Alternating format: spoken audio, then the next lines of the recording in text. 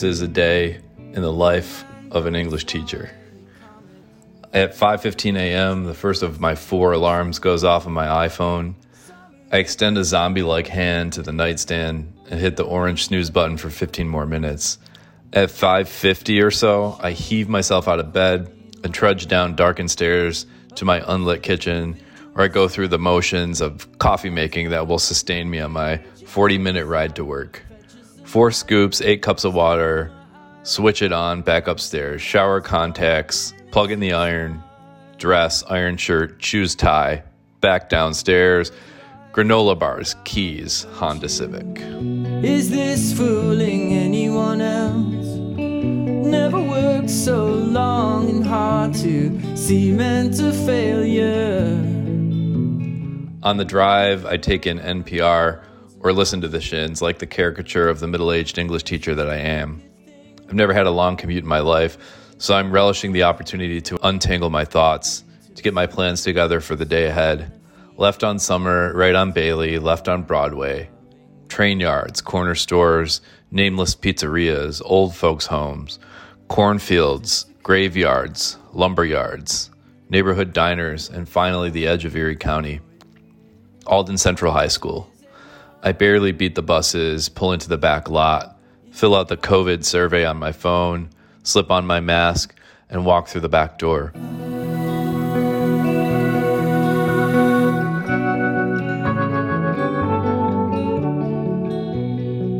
Their fluorescent lights are numbing in the terrible way I remember them being numbing when I was in high school. That's why when I reach my classroom, 110, right next to the faculty lounge, I keep the lights on low. My students in advisement, still groggy themselves, appreciate this soft start to the day ahead. At about 7:20, they start trickling in, and I take my post outside my door. You're the first one here. I know. Congratulations. For once. You're always pretty early. Yeah, that's true. Arms folded, smile on my face that no one can see, and say hello to the students, some of whom who respond, some of whom walk zombie-like I would have walked in high school past my open door. Hi. I say hello, but I don't force them to talk.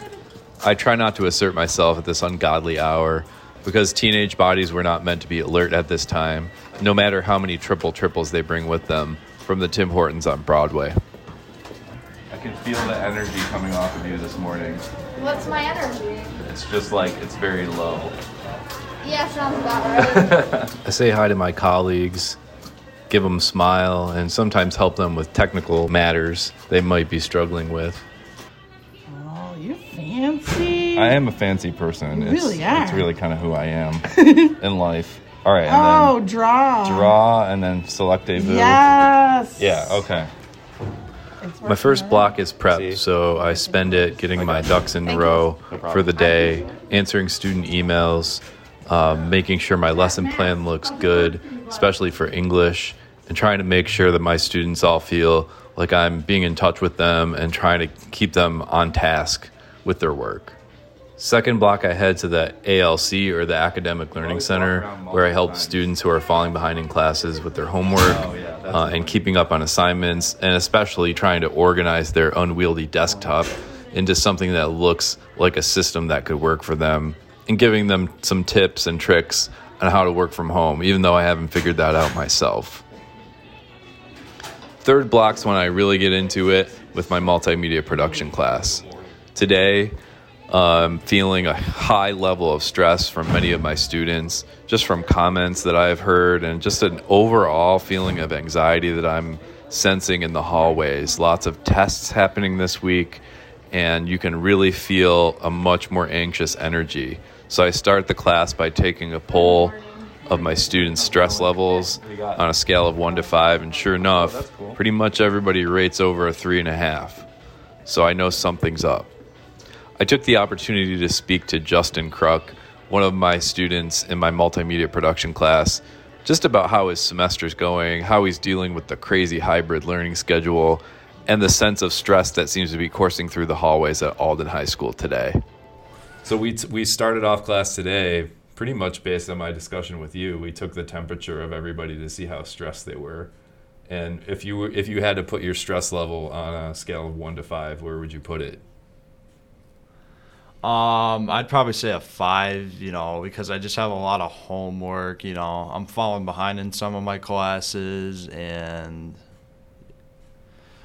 I'm like worrying about other stuff that I shouldn't be worrying about, and yeah, it's a little difficult for me, but I'll get through it. What do you do like when you're super stressed out? How do you what's your strategy to deal with it? I try to walk away from it, because I feel like if I walk away from it, it'll like help me take a breather. I try to take my mind off things that I shouldn't be worrying about. I do stuff like that. Has it been hard for you to have to go back and forth from school to home and school to home and sort of not be used to one or the other and always have to readjust? Yeah, I know. It's difficult. You have to readjust a lot.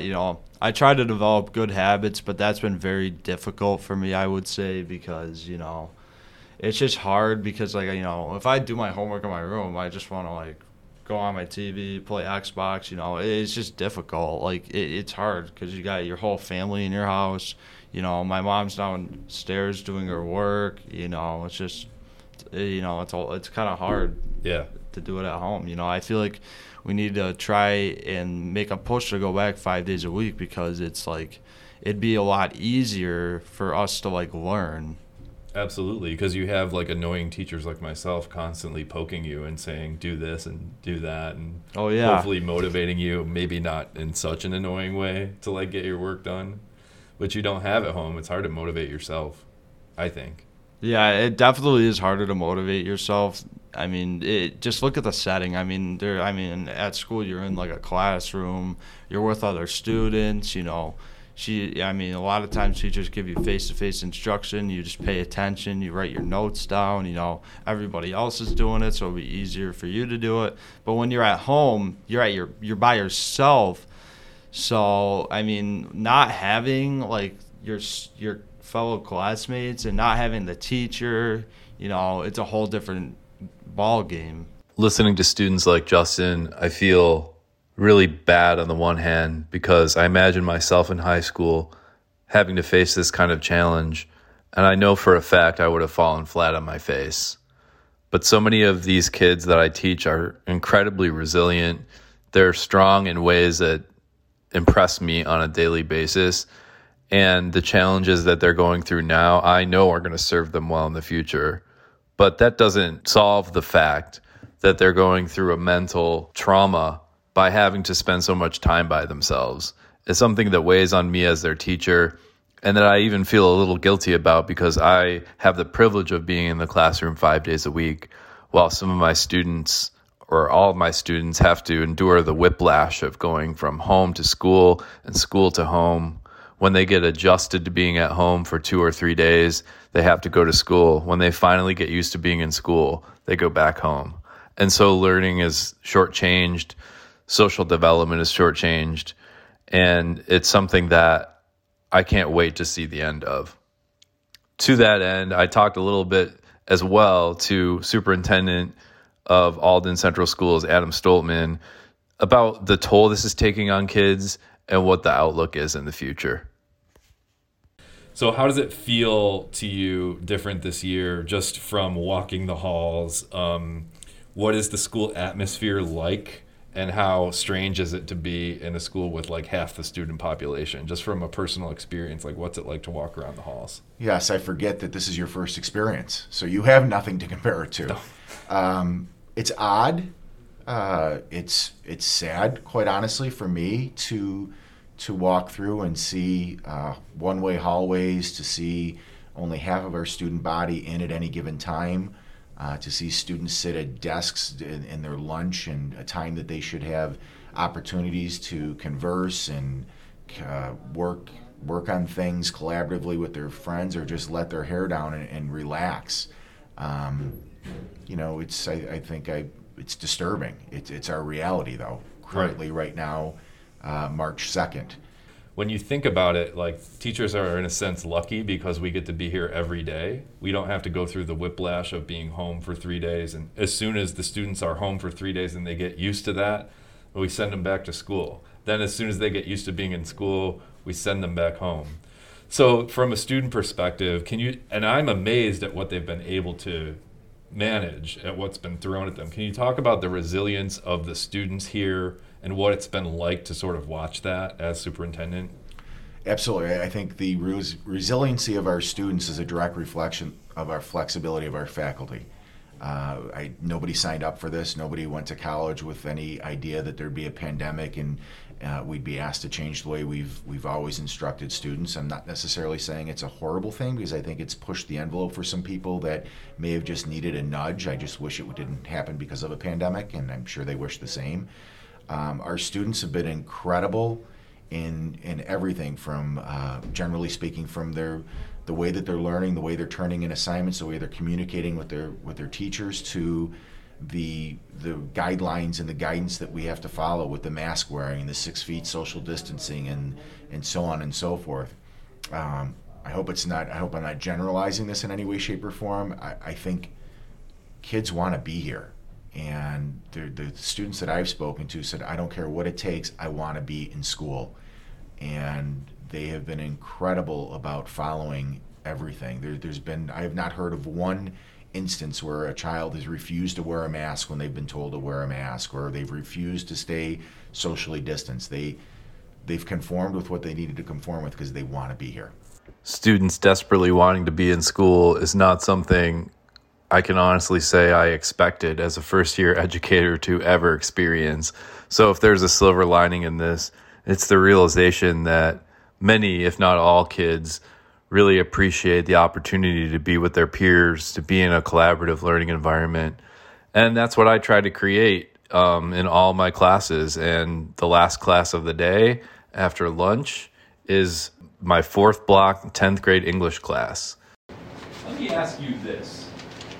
Would you rather I read it out loud and you followed along and filled out the sheet, or would you prefer to have independent time to reread the story yourself and fill out the sheet? Reread? It depends. How are you going to read today? In a probably Louisiana, deep South accent with lots of acting things out. Are you being sarcastic? Yeah. I'm just going to read it in a normal voice, but...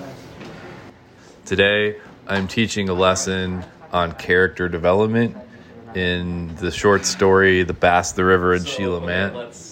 We are talking about how the characters grow and change throughout that story, or don't grow.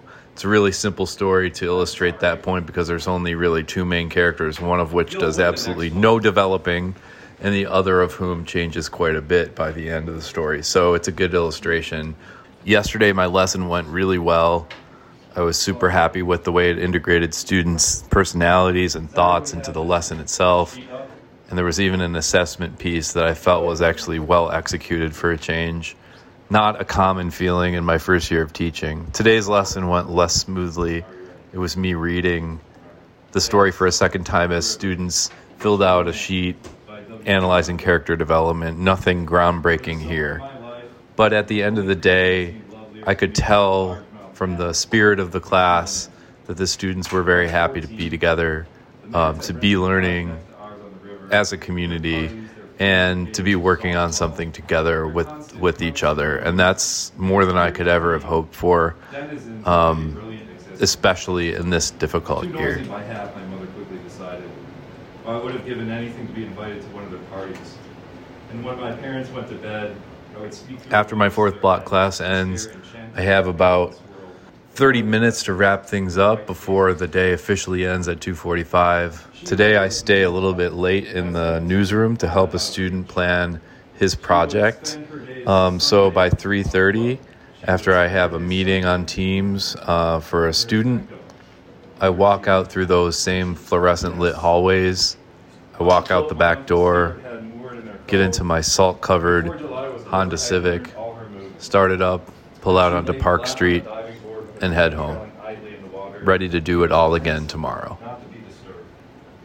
And still to come, though it's part and you know it, there is an honest in your heart and it's growing.